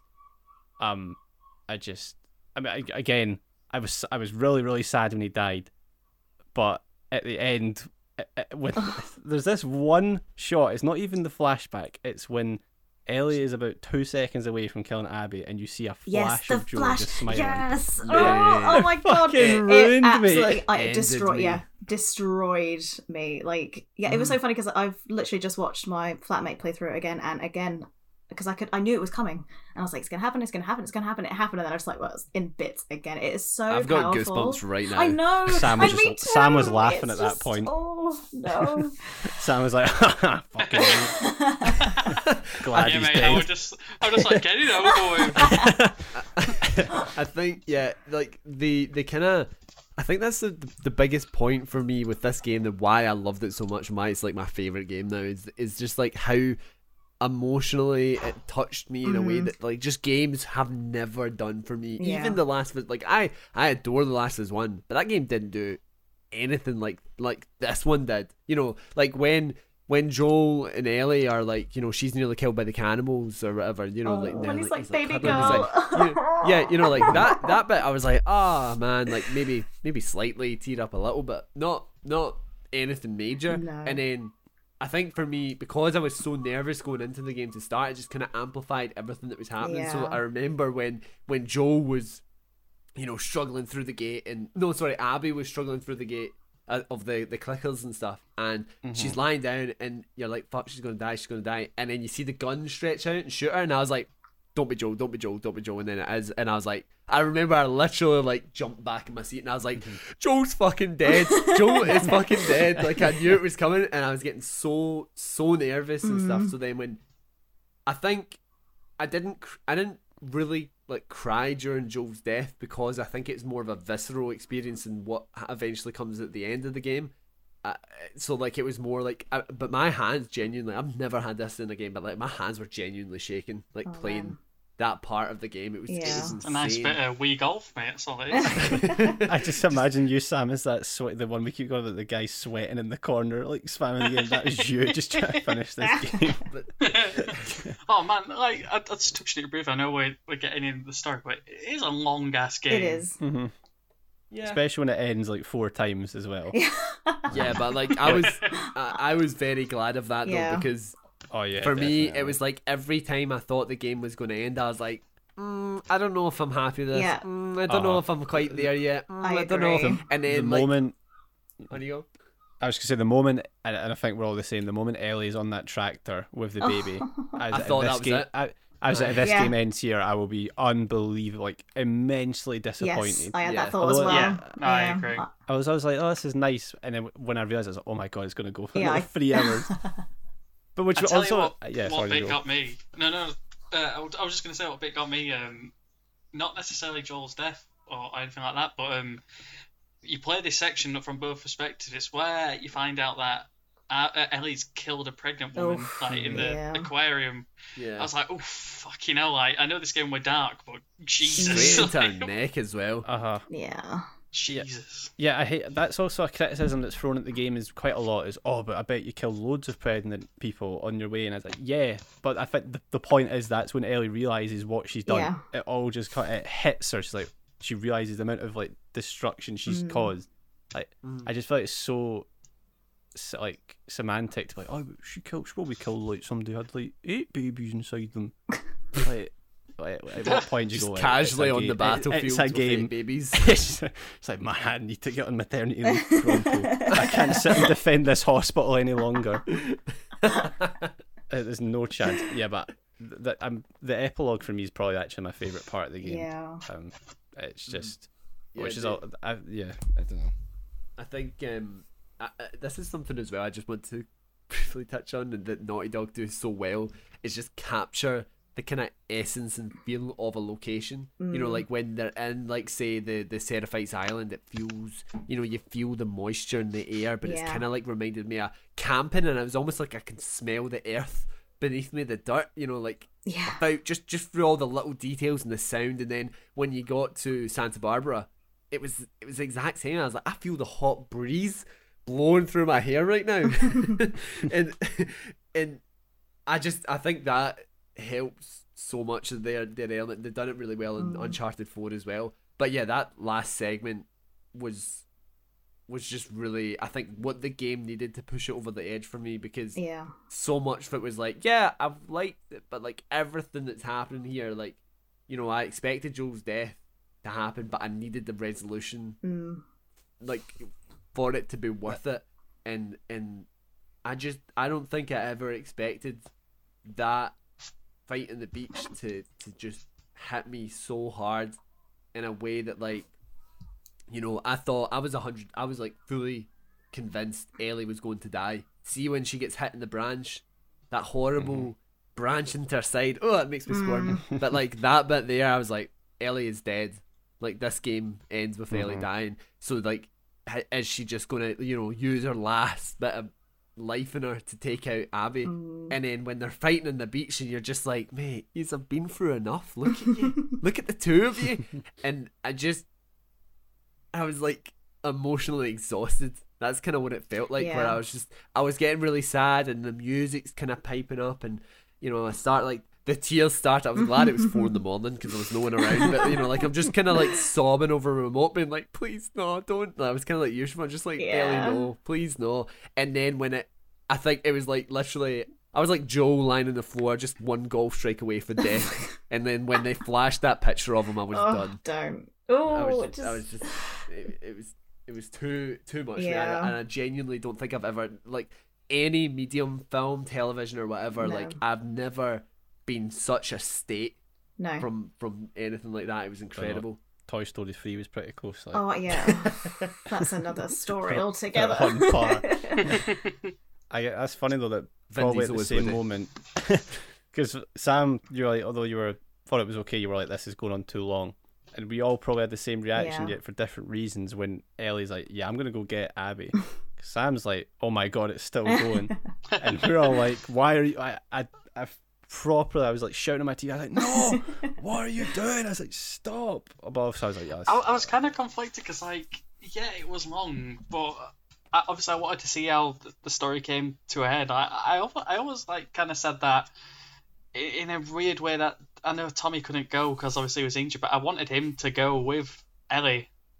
I wanted him to go and like That was on an this last unlikely mission. relationship that I really liked from the game. Yeah, it was really conflicting. I really wanted him to go, like, even though at this point I was on more so Abby's side, like, because like Aaron's talked about recently in his Beacon Overload, Joel got what he had coming to him. If you put it in the words of the Joker, you get what you deserve. God. So I had this Thanks conflicted for that. relationship. You're welcome, mate. I had to do that to you. I had this conflicted relationship where I wanted him to kind of get in on it, but at the same time he couldn't because he was injured from the early parts of the game. But yeah, like, I wanted to see the story resolve, wanted to see how it came to a head. But at that point, I was like, come on, there's been like 4 points in this game where I thought it's ending, Yeah. and then you've gone on for another 4 hours. Like, come on now. It's funny because I think you were talking about like just emotionally exhausted, but like because again I had the exact same feeling, but for me, like, I don't know if it was like meant to happen like that, because I mean by the end of the entire thing everyone's exhausted, like all of the Yeah. characters are exhausted, you're playing it being exhausted, it is just an exhausting experience, but for me in like the best way. And but it's interesting because like obviously like that's not going to work on everyone, you know. Yeah, I genuinely believe, like, had I been in a different mood, had I approached this game slightly differently from what I did, like, it really depended on me being fully immersed in the game. Yeah. Because I was lucky in the sense I just moved out. My girlfriend was away working for the weekend, so I literally just had the house to myself, and I had a weekend off where I went, I'm doing nothing but playing The Last of Us Part 2. So, like, you know, I was just sitting there comfortably. I'd literally, like, at 2 days before just got an OLED TV, so it was like perfection, and I had the headphones on and everything, so like I was just fully immersed, no distraction. I think I played 13 hours of it in the first day, and then like I done another like maybe 7 hours or something, and then the last few hours the last day. But like, I think that actually this is why I haven't played the game since it came out. I've really struggled with the idea of going back to it because I'm scared that I can't replicate that Yeah. on a second playthrough, because so much of it was just because I'd immersed myself so entirely that's why the game worked for me so well. Because like I haven't played a game like that since the first Last of Us. I don't think. Like, I rarely go, man, this game's coming out and I'm dying to play it, so I'm just gonna, like, tonight's the night or this weekend, you know. Like, I just don't do that often. So I've been scared to go back to it when I don't have, like, you know, just a lot of time to just play through the entire thing in one go, because otherwise I just don't know how it would work. Yeah. Have you guys played it more than once? I've Got the platinum. Mate. Platinum? Oh my. well. Don't do it ruins it. Oh really? Yeah. Oh, that's sad. I've watched. So I played it in 2 days. Hence me being exhausted. And yeah. I think as I finished it in like 18 hours, which is a lot quicker than a lot of other people. How? I don't know. That's speed run right there. Yeah, how long is this game? I actually Well, don't like even they know. were 23 saying hours. 40, and I was like, I mean- eh. Oh, Oh no. Yeah, no. probably about 25 or something, right? I think I was 23. Oh, okay. I was like 22 in like 45 or something. Siobhan took no No, I prisoners. didn't. Everyone is Exactly. dead. Also, like, Just because she was sprinting through I was every just combat. running through every. Yeah, exactly. It is the. Well, I still think I got a fine experience out of it, but I think actually this is going off a completely other tangent. But like we were talking earlier about the like kind of open section, because I'm so used to Naughty Dog games not necessarily doing that as much, I didn't realize you could explore that bit of Seattle as much as you could. So I think that's another reason why I did it so quickly.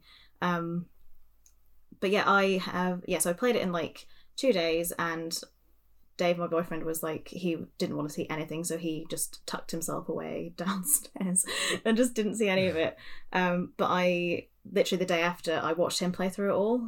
So I watched someone play through then, and then I've literally just watched my flatmate play through it as well. So I haven't played it, but I've watched other people play it, and I think it is so rewarding watching other people's reactions to things. And I got so much out of it on those other 2 playthroughs. I don't know. I don't know. I think it'll be a good while till I play it again, I think. Yeah, I like when I finished it, I said this to Kyle before, but like I genuinely just felt like, how am I going to go back to games again? Like, because at the time I'd been playing Doom Eternal, and I was like, how the fuck can I finish this and then go, yeah, I'm going to shoot up some demons with like a laser beam and shit like that. Like I for a moment, like honestly for like an hour or so, I was like, I've ruined video games for me because I can't return from this. Like this, they've peaked. There's no point in going back. Yeah, I think I watched a lot more reaction videos than I usually do, and well, I don't really bother with them too much. Yeah, but like I watched a lot for The Last of Us, particularly with the last, like the flashback with Joel and Ellie at the very end of the game. Yeah, watching somebody else play, I loved watching Gail play through it for like this. It's just so fun in some ways to like see how they react to some of the stuff. When I say it ruined it doing the platinum, I mean in a sense of like getting the collectibles and stuff, because you're kind of rushing through it just to get the trophies. It's not really a game that you can play, oh, I'm going to hop around this and just like find these collectibles. It's just it's a strange one. I mean, I like the fact there's collectibles in it, but it's just, it's not.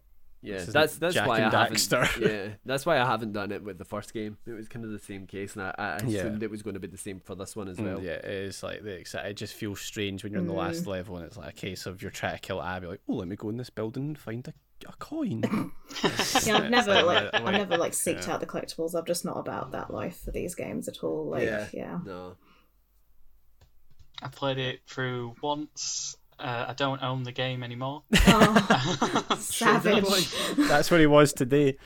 Try to live up to me. Played it through once, got it done with. It's funny, like, you actually mentioned, like, your girlfriend watching you play it, Kyle, because, like, before we started recording, Becky said to me, like, oh, what podcast are you doing today? I said, oh, it's about The Last of Us 2. And then she goes, oh, boring game. Because we live in a studio, so obviously she's going to, like, dead game. Like, so obviously she watches what games I play and stuff. And she just went, oh, yeah, fucking boring game, that. Right, Becky? Yeah, mate. God. She was like, oh, is that the game where you were, like, that post-apocalyptic one? I goes, yeah, and I explained a bit about the story. She goes, oh, watching you play that was boring as hell. Yeah, it is a shame. Becky review right there. Yeah. I expected Factions to be out by now. Oh, it seems Naughty Dog are doing something completely standalone. No. They've said they're doing that new IP, aren't they? Or something? Yeah. I refuse to believe it. I want it. You promised it. They said it was coming out. They said they were making it. They went, nah. Promises in the game industry? Nah, they literally said, like, we want to Aaron, do this. I'm sorry justice to tell is you, big enough, but like, jury's come back. It's not coming, mate. No, I know. I really thought it was going to drop on the year anniversary. All So I'm did saying I. is, mate, Ghost of Tsushima came out, and then like 4 months later, Legends multiplayer was there, and it's Kyle. Come on now. was that a sneeze? Grow up. No, it was me pretending to be sick. Oh, right, I couldn't even. I knew what you were doing. Grow up, mate. Grow up.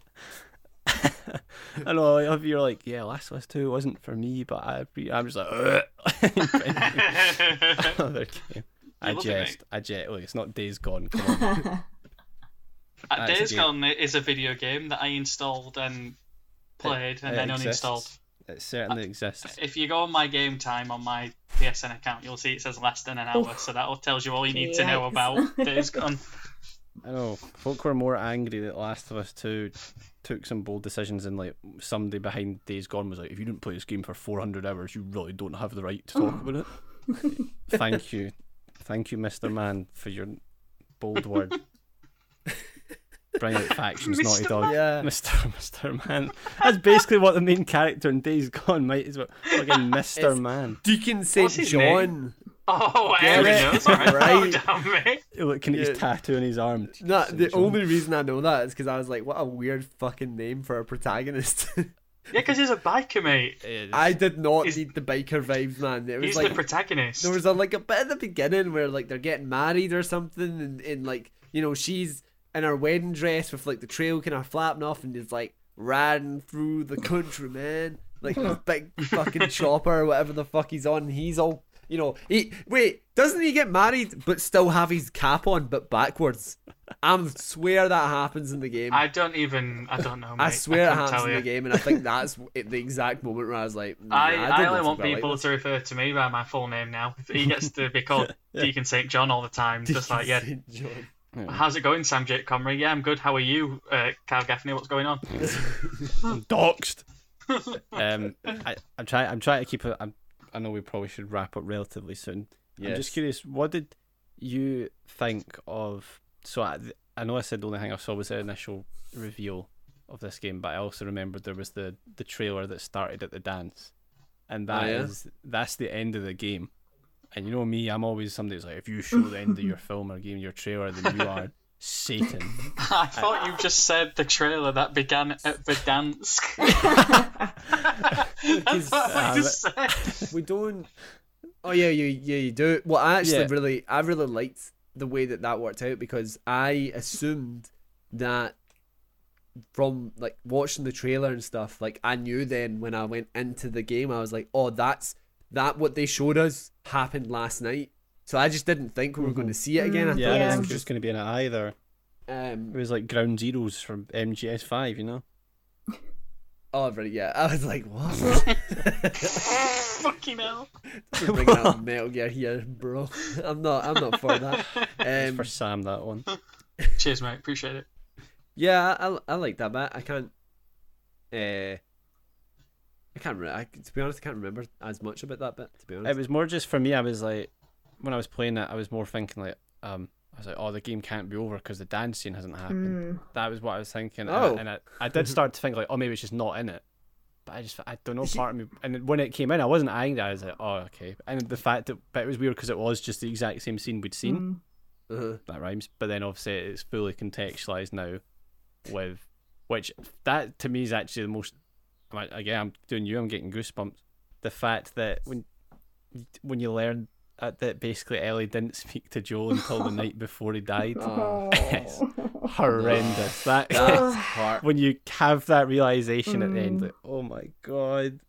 It's just I think that last scene is just done so well, Yeah. as in like with the two of them, and the fact that like what I really loved about it is they kept Joel as well, because like he just stares her dead in the eye and he's like, if God somehow gave me a second chance, I would do it all over again. And I'm like, yeah, because I know he fucking would. Like that is who he is, and I'm glad that they didn't have him kind of like, they had him stay true to his character right to the end, Yeah. and that's something as well. Like in the Overlord piece I had out, like Joel literally doesn't even know who Abby is, and he's just like, let's get this over with.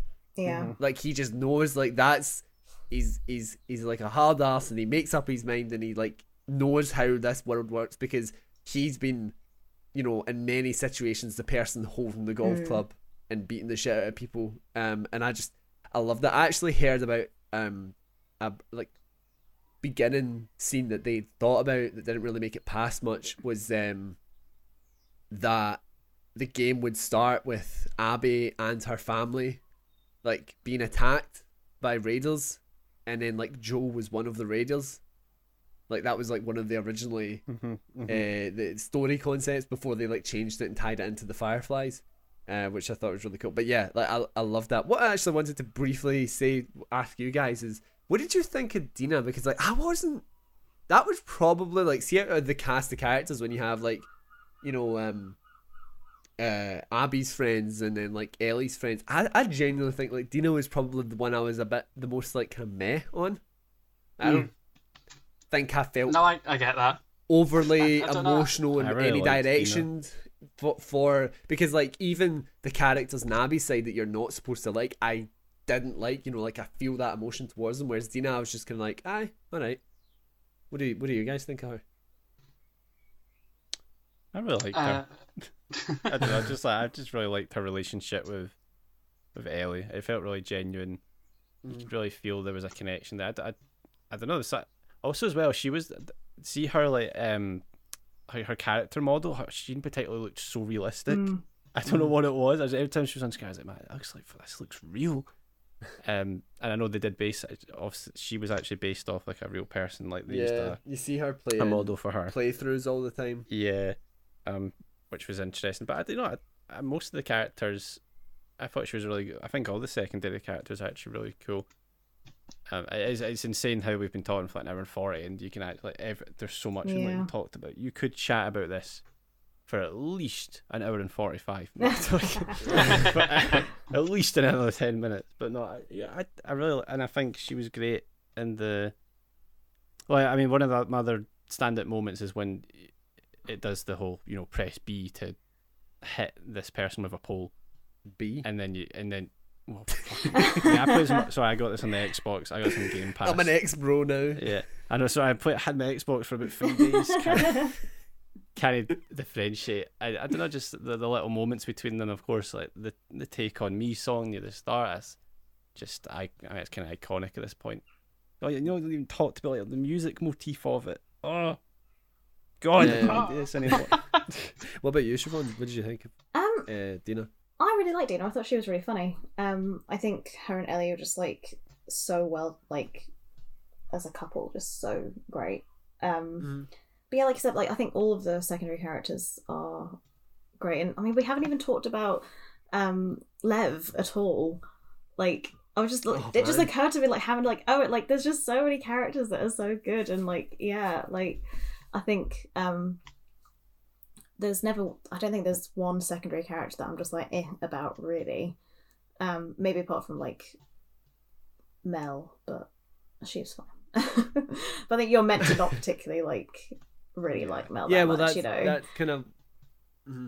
Yeah, I don't know what it was. I think I assumed Dina was going to have a much bigger impact on the story than she did, because they kind of build her up, and obviously the market material as well was angled towards it.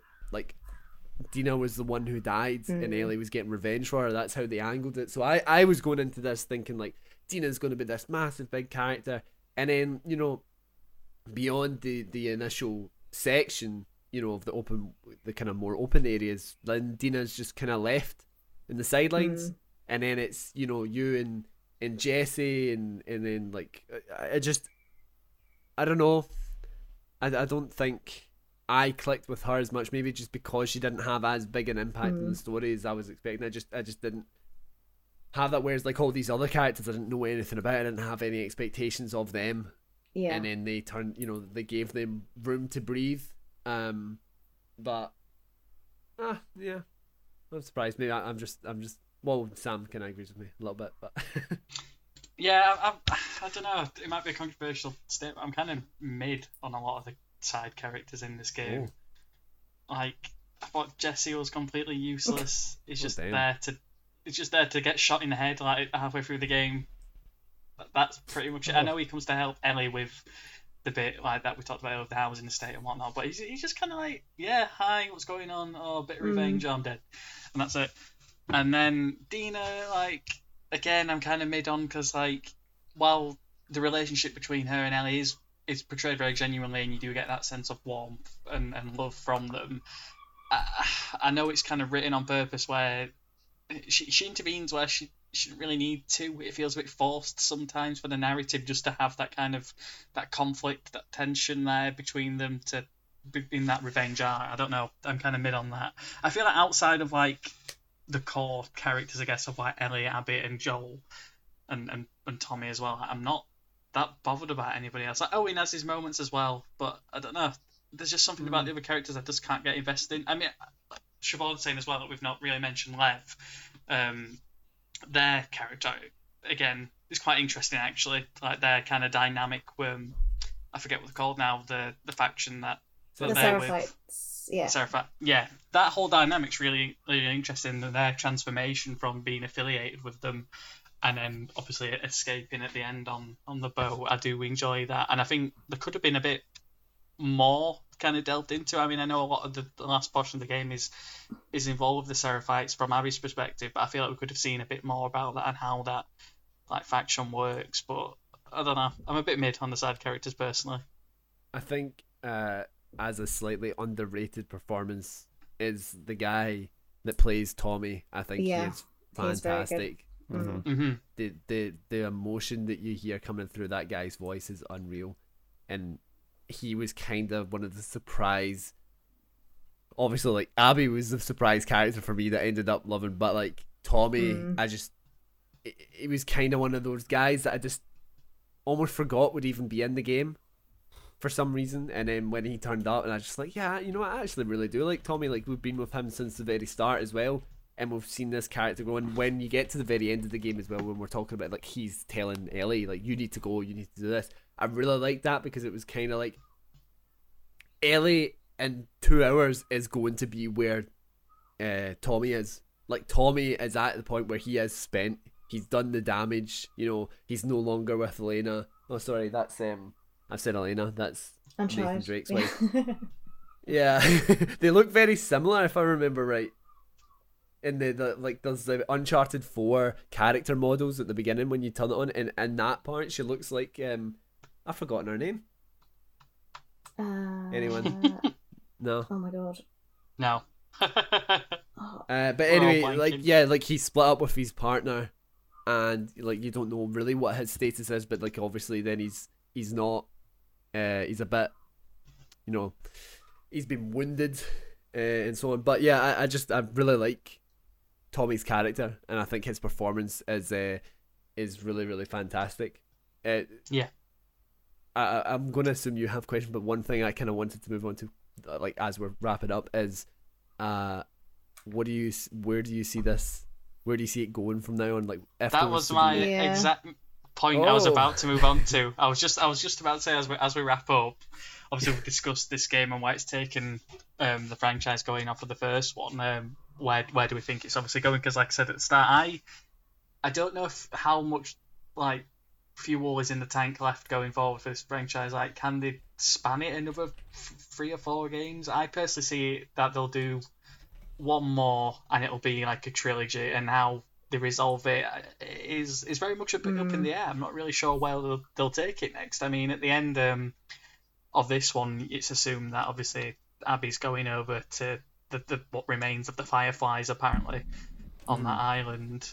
Whether we'll see that and how that's expanded could be interesting, because you never know, like in true Naughty Dog fashion, they could completely change it up and we might not even play as Ellie that much. It might be an Abby orientated game. I think if there's going to be a second game, it's a third game, it's going to be more Abby based, because I think people would be automatically kind of like, oh no, it won't be because, you know, this is Joel and Ellie's franchise. But it's not just Joel and Ellie's franchise anymore. You don't give a character half of your second game and then say, no, it's not really her game like it is. So I think their issue is going to be, though, like, I don't know, like I would love it if Naughty Dog were ballsy enough, I think, to then just go, well, we don't give a shit what you were saying or thinking about, you know, our game's story and this character. She is now the main character of the third entry of this game. I'm just wondering whether they would do that. But then you're saying that, you hear people moan, but at the same time, this game sold ridiculously well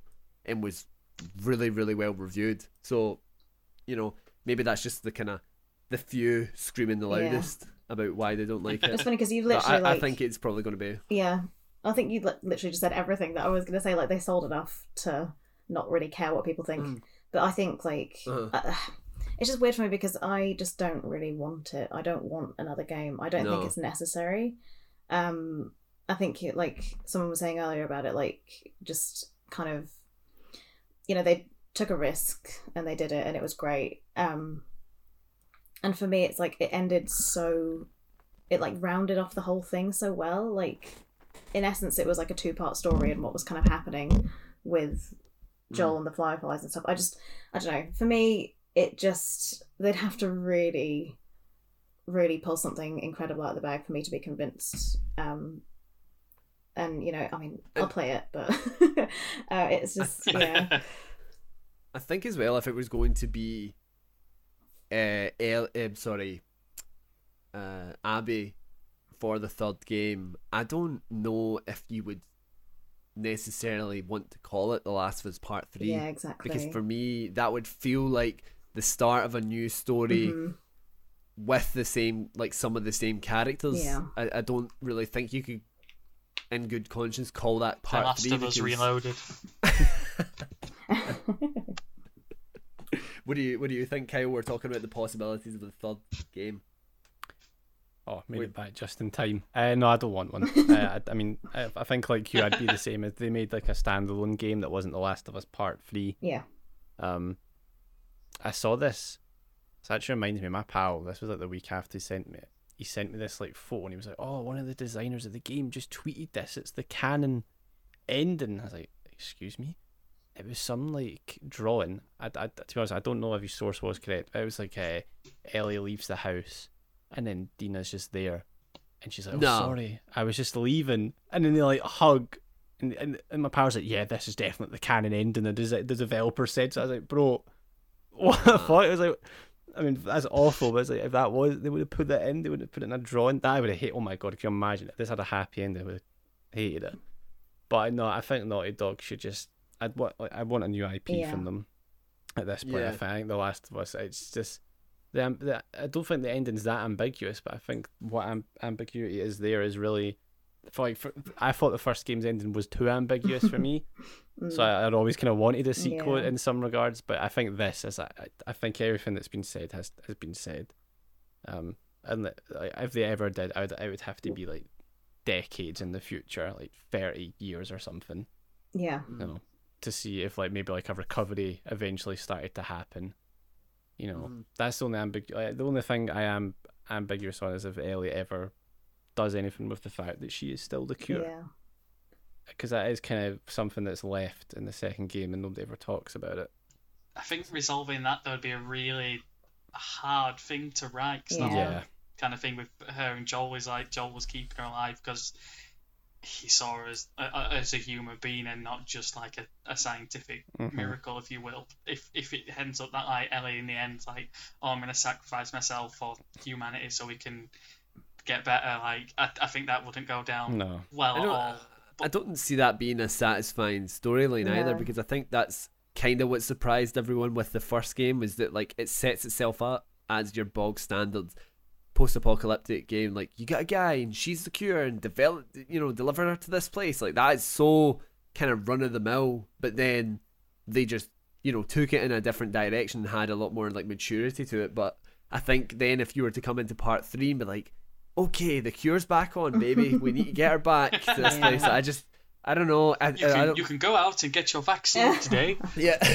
I don't think that would feel very The Last of Us to me, and that's why elements that you were kind of saying you didn't like there, Sam, was like how you would like to know a little bit more about the Seraphites and how they work and stuff like that. But like that to me is why I love The Last of Us, is the fact that they put these little bread crumbs out for you, and then they just go, well, it's there if you kind of like want to dig into it, like what these people do and who they are and stuff like that. But we're not going to tell you. And I think there are a few moments where it comes very close to being like on the nose with that kind of stuff, like her not being able to play the guitar after all of that, and it's like, oh, now she's lost more of Joel than she ever did in the first place or whatever. But like, yeah, I love Naughty Dog are kind of vague, and that would be my fear with the third one, that they weren't. I think the ending of this one, like Kyle just said, it's ambiguous enough to keep you thinking about it and have that lingering effect, but I do think it ties the story up really well and kind of chains into the notion of the world just keeps moving on. The cycle keeps repeating, and I like that idea that even though Dina's gone and she's took the child with them, like the cycle of the world will just keep moving regardless of what happens inside it. I like that kind of bleak notion about it, and whether it's explored again, it's going to happen. Like, it is going to happen. It'll be another 3 or 4 years when that game comes out, whatever it will be. But like you've been saying, Eric, I would like to see Naughty Dog do a new IP. We've had the Uncharted games. We had like 4 or 5 of those, and Crash Bandicoot remasters and whatnot. Let's see something new from them. But again, it's not going to happen. Yeah. True shame. Nah, it's not a game, I suppose. Last of Us 2 Switch coming next year. Oh, God, yeah. I don't think that'll ever happen. Can you imagine if it did though? Like, you think Joy-Cons? Oh God. Oh yeah, constantly drifting to the left. Great. Just walking into walls. Hey. Use the Joy-Con to smash Joel's head like Could a watermelon. that game could barely run on my PlayStation 4, let Oh, I alone know. on the Switch. I thought like, that was what was going to kill it. yeah, that like thing was. the sound coming out of that thing is unplayable without headphones for me. I just couldn't do it. So, scores on the doors, final words on The Last of Us 2. I mean, it's all pretty much unanimous that most of us have enjoyed it across the board, I will say. A year later, Last of Us 2. Erin, would you still recommend this game? I know it's a yes, but why would you recommend this game to somebody going into it, whether they played the first one or not? I think if you are looking for a game that challenges you as a player narratively is like, that is kind of what makes this game very special, because not many, like, I really struggle to engage with a lot of stories in video games. I've played a lot of games, and if you said, here, what about this one? I'm like, oh yeah, that was a fun game. Well, what happened to the story? I don't know, mate. I can't remember. And I'm really, really bad for that. This is kind of one of the few games that's so different in that regard, because a game has never made me question the buttons I'm pressing, and The Last of Us done that for me. I think, although whatever you say, like, I personally think part 2 is better, but part 2 is nothing without part 1. And I think the way that it almost evolves from one to the other is just really, really special, because it feels the same, but except it's dark. And I think, like, it was really well summed up by the fact that Neil Druckmann had said before the game came out, he's like, the first game's about love, the second game's about hate. And I think you really, really feel that in a way that the two are starkly different, but they feel of the same kind of identity. And yeah, I don't cry that easy, and man, I was a blubbering mess at the end of this game. So I mean, if you're looking for that and a week of depression over losing digital characters, then this is for you. Kyle, is this a recommendation for anybody picking up a PlayStation? Yeah, especially if you've got a PS5 and you've not played it. It's got that 60 FPS patch, which I still need to check out. It'd be nice to play it without the thing about to fly away. It's weird because I think you should know what you're getting into, but also avoid spoilers, because it is a very like, if you're in a bad place mentally, I think this game could fucking, it's a lot. Like, I was like you, Aiden, I left this game, I felt shit. Yeah. Like, I did not feel good after finishing this game. I had a bad day after it. I'm glad I finished it in the afternoon, not at like 4 a.m, because I probably wouldn't got to sleep. But that is also its strength. It does things that I think, there's tons of games that can get an emotional reaction out of you, but I think on this level of the cinematic quality of it was so strange. This came out like a month after Final Fantasy VII Remake, because I was singing that game's praises as being the most cinematically impressive game I've ever seen, and then this game's like pretty much on par with it, just in a different way. It's just a testament of artistic vision, and I mean, we didn't really get time to talk about how good it looks. I mean, we kind of touched upon it. It's just, I'd never spent so much time in a photo mode ever in a game, because just no matter what, every frame's a painting in it. That's what they say. But yeah, if you really liked the first one, I think you do have to play the first one to get the real. What do is play the first one, take about 8 years, and then come back to the second one if you want the full effect. But yeah, I think at least give it a shot. Especially, I mean, this game is probably going to be free on Plus in a couple months. Let's be honest. Yeah, I think so as well. Siobhan, do you think this is worth a play as well? Yes. Yeah, I think for me it's like the guys that said, like, obviously play that. You can't not play the first one, really. But I think for me, it's just such a human game, if that makes sense. It's like there's so many different elements of humanity on show. So many kind of characters to, I guess, engage with, think about, and it just can completely kind of messes with you in the best way. And yeah, I think it just gives you such a unique experience. Like this is probably like the third time I've said it on this podcast now, but like I've just never experienced anything like it, and that to me is one of the most kind of special things about it, really, about just like gaming in general. That like also that this is it's a video game. Like it's so cool that it kind of can get that reaction out of me and out of other people. And yeah, I think it's great. That's all I'm gonna say about that. Yeah, I think what I'll just say before we just do the Patreon shout-outs, I think the mileage varies and who you recommend it to. Again, like you guys have touched on it, if you've played the first game, I think you'll get more out of it. If you're coming into it fairly fresh, I'm not sure if you'll have that same engagement and play it, but you never know. Everybody gets different things out of games, so I'd maybe recommend it depending who it is I'm speaking to. But before we go, like I said, we've got the Patreon shout-outs to do. This is for the people that Only God subscribes tier. Lads. We appreciate absolute boys, legends, kings. We appreciate your support.